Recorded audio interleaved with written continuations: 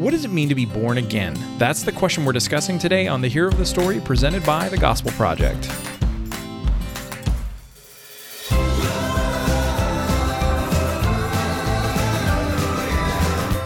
Thanks for joining us for today's episode of the Hero of the Story, a podcast to help you focus on the gospel in every area of your life and ministry. I'm Aaron Armstrong, and with me, as always, is Brian Dembozic. Brian, we are hitting a lot of people's favorite verse today. Yes. Yeah, a kind of a familiar verse. Yeah. When you'll see on signs at football games and sporting events. I wouldn't know. You wouldn't know. You wouldn't know much about sports. No. Sports go sports. So,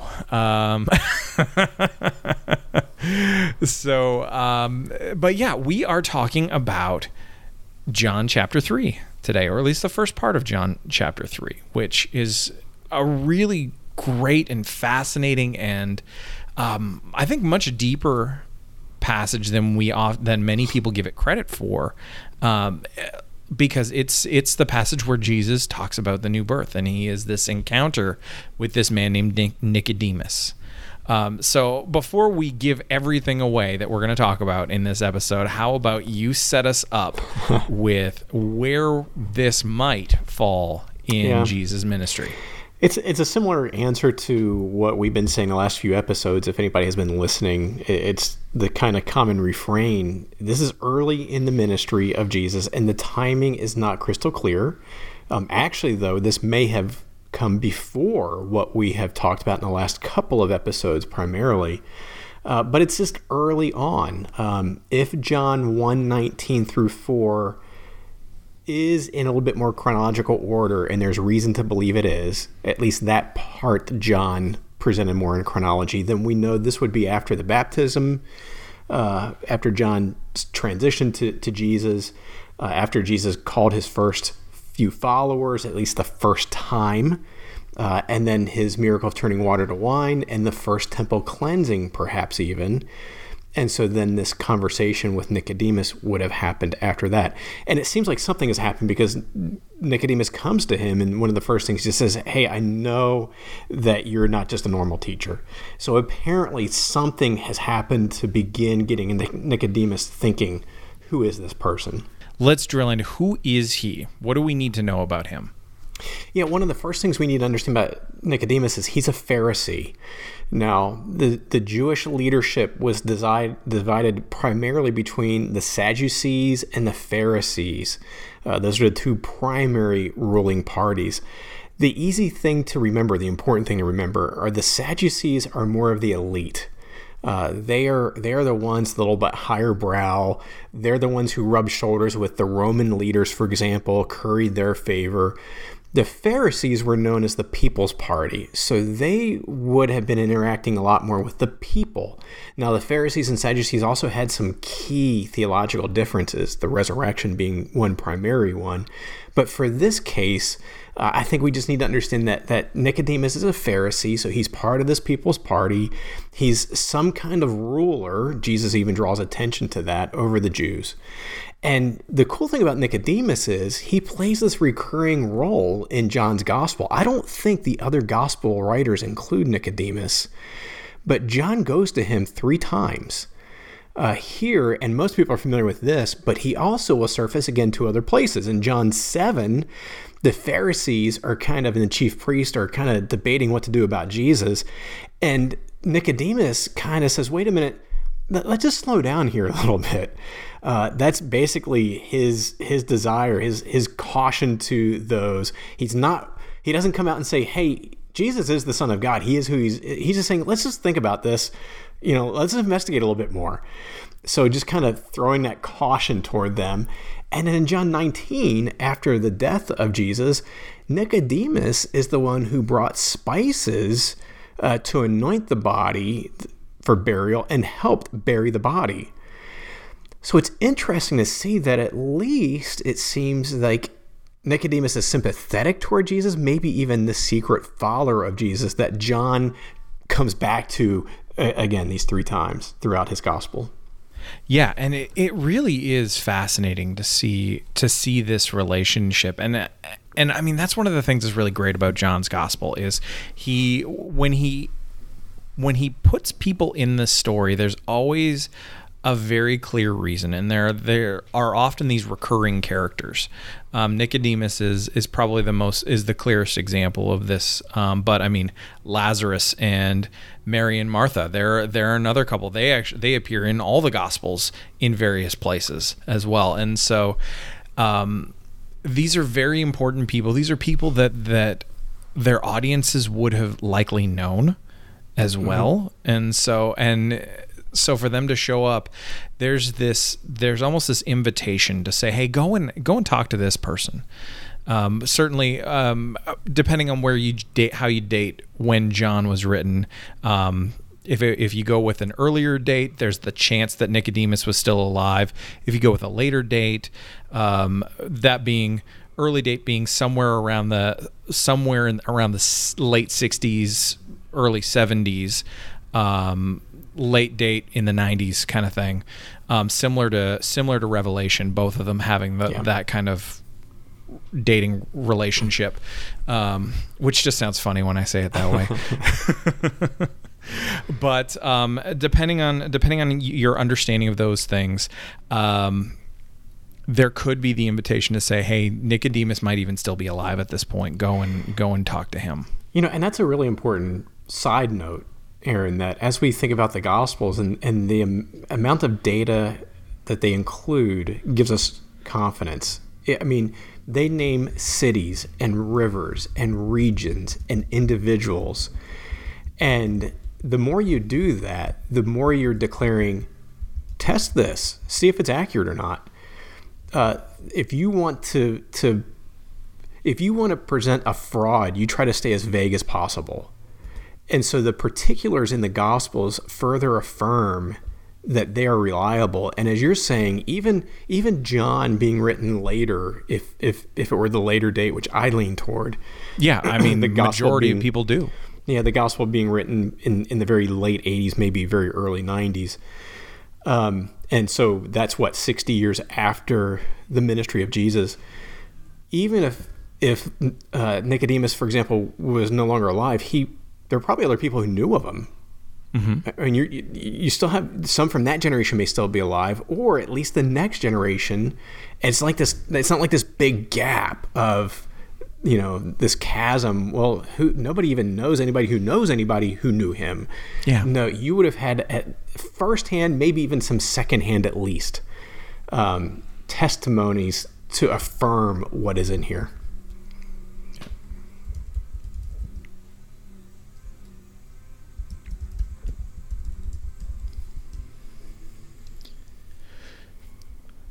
Well, and it's for modern. Let me start that again. And really, just to kind of drive this point home for us, one of the things that we should recognize is that when we think about generations and time and things like this, one of the earlier presidents of the United States, the grandson of President John Tyler,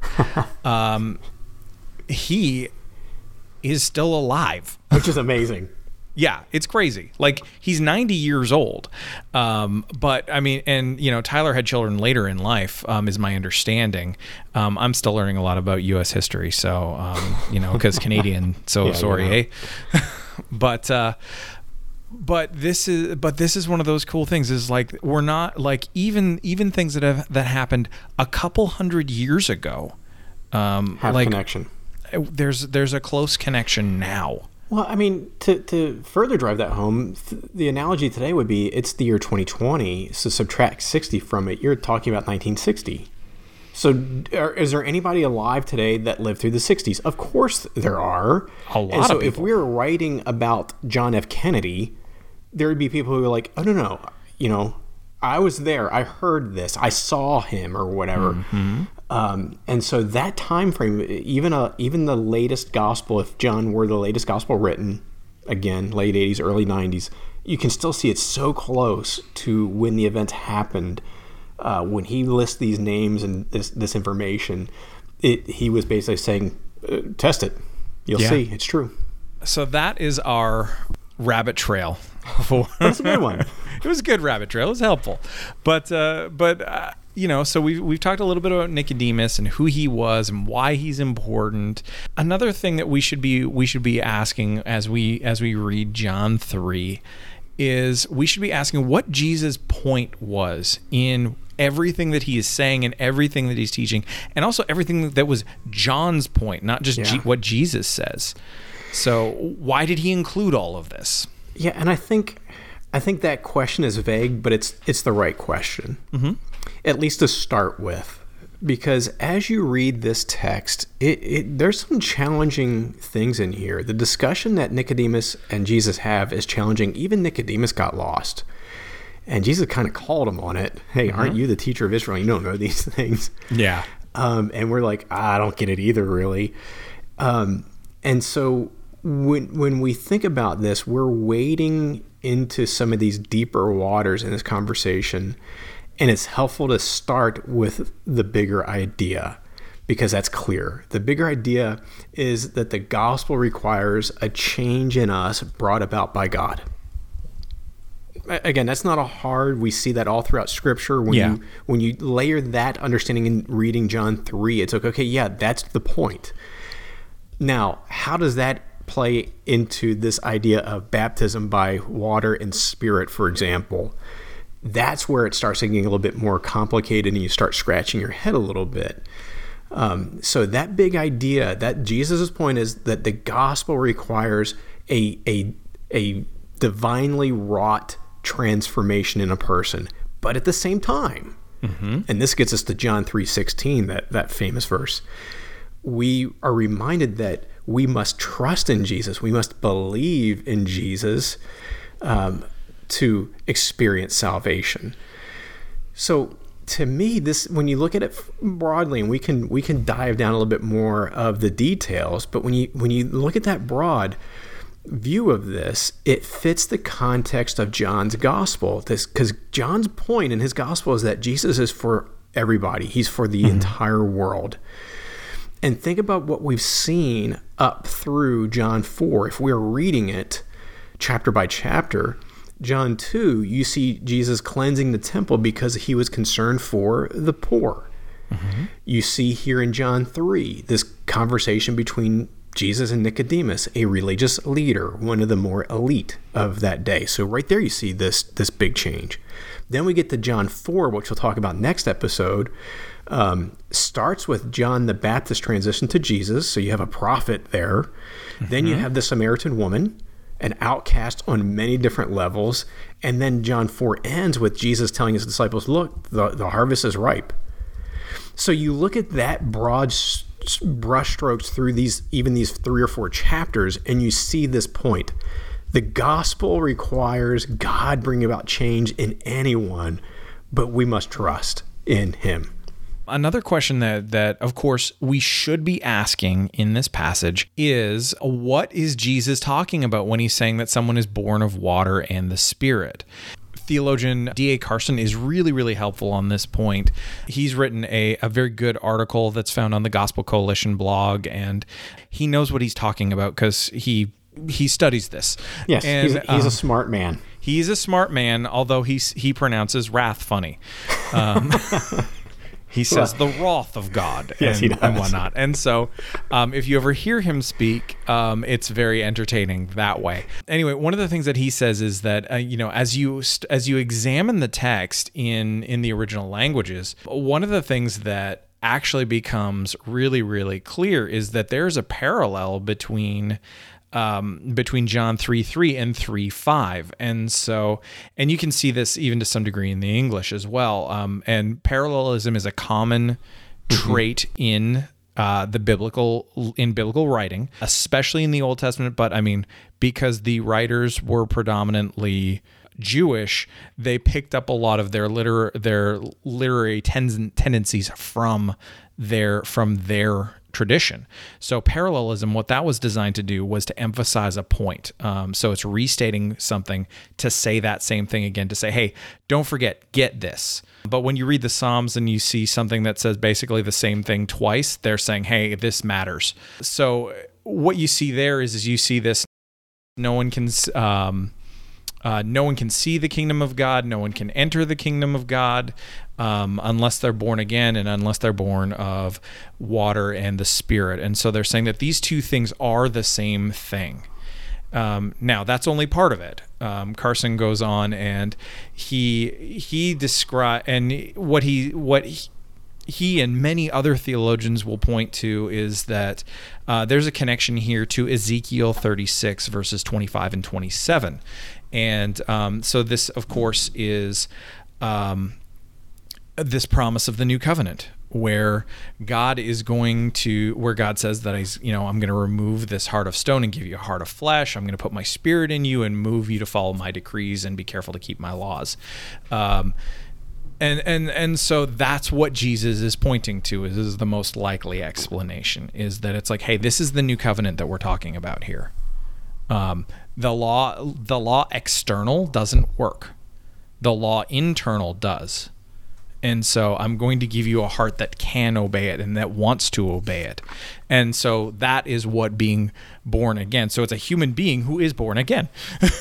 Given new spiritual life through the gospel and through the work of the Holy Spirit.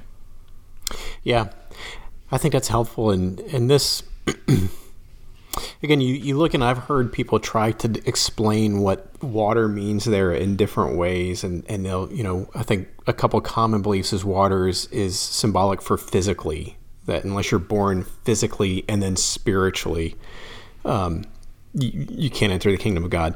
Mm-hmm. Others would equate it with water baptism as we know it. But I think what is really helpful is when Jesus later says, Nicodemus responds, this is, how can this be? He's still struggling to get it. And that's where Jesus calls him out and says, wait a minute, aren't you the teacher of Israel? You should know these things. Mm-hmm. So that intimates the answer to whatever this is rooted in the Old Testament.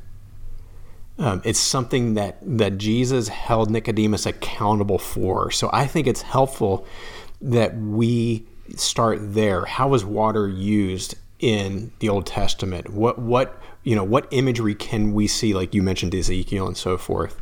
So mm-hmm. I think as our listeners, as we are continuing to study this and try to understand it more, I think that's the big key to remember right there is man, we've got to connect this to the Old Testament in some way. Yeah, absolutely. And just as a side note, one other thing that we should that might come up in our conversations as well as we're thinking about this passage is really, I mean, we talk about John 3:16 as our, as a verse everyone loves. It's always worth asking the question, what does it mean? and so this is where actually I'm gonna really encourage, because most of us know it from more the King James tradition of For God so loved the world that he gave either his one and only or his only begotten Son, etc. And whosoever believeth in him. Whosoever believes in him. I memorized it in the King James when I was a kid. Did you? Yeah. Nice. That's all we had when I was a kid. I'm that old. Oh, man. It was hot off the presses. King James shipped it right to my church. I respect that, you admitting your age. You don't look a day over 390. No, so well done. This is actually one thing that I really love about the CSB translation, which is our translation at Lifeway. It is a wonderful translation overall, just as an aside. But how we've rendered John 3:16, this shouldn't be a surprise to anyone who looks at the footnotes in other translations, which means it's going to be a surprise to a lot of people. Footnotes? What are those things? Yeah, exactly. But what it says is this. It says, "For God loved the world in this way. He gave his one and only Son so that everyone who believes in him will not perish but have eternal life." And so when we think about when we break this down, so often when we look at John 3:16 and we take it from our modern reading of that historical translation of "For God loved the world, so loved the world," we tend to purely equate emotion to the so. It's God loved the world so much that he did this. And without diminishing that, I think that the CSB helps us dig into that a little bit deeper, that it's not purely an emotive response. It's a particularity. So it's God loved the world in a very specific way. He demonstrated it. And that's key. And let's be really careful to make this clear. We are huge advocates of God's love for us. We do not want to diminish that at all. That is beautiful. That is important. God does love us. Mm-hmm. And so it is not wrong to look at John 3:16 and emphasize that. But I agree with you completely. My concern always is that can take us down a dangerous path of putting us on the throne. Mm-hmm. That we are central to God's joy, that we are central to his love, that it's all about us. And it's not. It's all about him and his glory. He does love us. We do matter. We know these things, but he is paramount. And I think actually, the CSB rendering protects it and actually makes that clear how much God loves us. Because as you're saying, it's not I love you so much. And how many times I underline that is proving my love for you. Yep. God's love for us is proven in the cross. And that is powerful. That this is the way. You want evidence? You want proof that God loves you? Look at the cross. Yeah, absolutely. And it adds power to where John later in his epistles says to his hearers and says to us today that if you love God, you will love one another. It adds fuel to what Jesus says, either that you will be known by your love for one another, because God loved you like this. Yes. Therefore, as people who are loved by God in this way, I want you to love one another in this way. Yeah. And so it's just beautiful. And of course, I mean, there's so many other questions that we could ask. I mean, we know that there are folks who have all kinds of different questions about, who is the everyone and all that kind of stuff. And here's the deal. We're not going to deal with that here because that's something for you and your church to address according to your convictions. What's clear here, though, is that God loved the world in this way. He gave his one and only son. That's right. And as long as we agree on that. That's it. Let's give us a socially distanced appropriate hug or high five to one another as brothers and sisters in Christ. And let's move forward 6 foot apart in these days. Because this verse should not divide us. This verse should unite us around the cross. Brian, I'm glad that you're trying to be a uniter and not a divider here, even on this podcast. So the most important question that we can ask, and I mean, we've already dug into this, which is, how does this point us to the gospel? John 3:16, we have been talking about that for I don't know how many minutes now already, but it is worth restating that. I mean, this is just a beautiful picture of the gospel, just in this verse. Well, and it's at risk of some people thinking, well, it's so cliche. It's almost like, I think we've talked in a recent episode about the song Jesus Loves Me and how that's viewed as a child song, and it really should not be. The same thing here, John 3:16. I think let's not resist it because it's so cliche. It's so well loved, so well known. It's well loved and well known for a good reason. It is a profoundly beautiful verse, and it points us to the cross and the resurrection and the gospel so well. But I would also add, this is not only where we see Jesus, of course, here, because 2 verses before this, Jesus gives us a beautiful connection between this and Numbers 21, where Moses lifted up the serpent in the wilderness.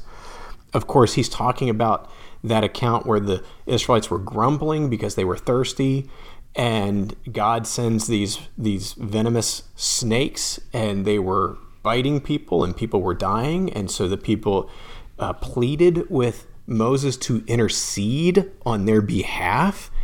And so Moses does this, and God says, well, Moses, fashion a serpent, a bronze serpent, put it up on a pole. Whoever looks at that serpent will be healed. Will be given life, because if you are bitten, you're going to die. And so it's the way to live is to look up at this serpent raised up. And so Jesus says, I'm going to draw your attention to that, Nicodemus, because in the same way that works, you're going to see the Son of Man lifted up, and he will bring life, talking about the cross and resurrection, of course. So, think about what it would have taken for an Israelite back in Numbers 21. You've got all these venomous serpents on the ground. That's kind of where they hang out. Although by the time we get to the end of 2020, with the way this year's going, there could be flying snakes by then. But you look on the ground, and there are all these snakes, and you are told, no, don't look at the ground. Look up. That takes faith. And it doesn't make sense. How is it going to make sense to me to look up at this bronze serpent? Oh, by the way, the source of my death, how does that make any sense? Well, it's the same thing when you think about the cross. The cross is foolishness to the world, and it requires faith to take our eyes off of ourselves, off the mess that we have wrought, cast our eyes upon Christ, who he is, what he's done, and thereby find faith and salvation. So John 3:14 and 16 coupled together are just this wonderful way that we see the gospel laid bare here. Yeah. All right, so let's think about this passage from a practical discipleship perspective. So whether someone listening to this is discipling someone one-on-one or in a group context, for any age, what kind of guidance can we offer in working through John 3 with someone else? Well, I think the first one, I've intimated this earlier, is only wade into the deeper waters of this passage that the person you're discipling or the people you're discipling are ready for. Don't push them over their heads too fast, too soon. There's a time for that, and we want to get people into the deeper waters. We don't want to leave them on the shore, near the shore, just water up to their ankles. That's discipleship. Discipleship is exploring these deeper, more complicated truths, because when we do that, we find through the Holy Spirit's guidance and rendering, of course, the deeper beauty of the gospel. But again, we can't go too fast. So if it's a new believer, for example, a brand new believer, a newer believer, you probably want to stay with the main ideas and make sure that they are cemented, because you don't want those to be muddied as you're going deeper into these waters of what water means. And so we don't want to leave the person more confused and perhaps even less confident in their ability to read the Bible, to read God's word, to understand it, because they get lost about what water means in this context. Instead, we want to make sure they read John 3 and say, I don't quite understand this part of it, but I understand the big idea, and that's what matters. Yeah. Yeah. And I think one of the other things that we would always want to do is especially in a group setting, somewhere where you don't know where everyone is at from a spiritual perspective. You don't know where they are in their relationship with God. This is always a good gut check point for all of us, or a heart check, really. See, okay, do we actually trust Jesus? And so if not, why not? I mean, thinking about what he did, and it's a call to renewed or first time trust in Christ. It is a call to really like worship him in thankfulness, to see, okay, this is all that he has done. And I mean, even stuff that we haven't even talked about in this passage yet. Like, I mean, you go past 3:16 into 3:17 through 20 through 21. I mean, you just read this stuff. It says, "For God did not send his Son into the world to condemn the world, but to save the world through him.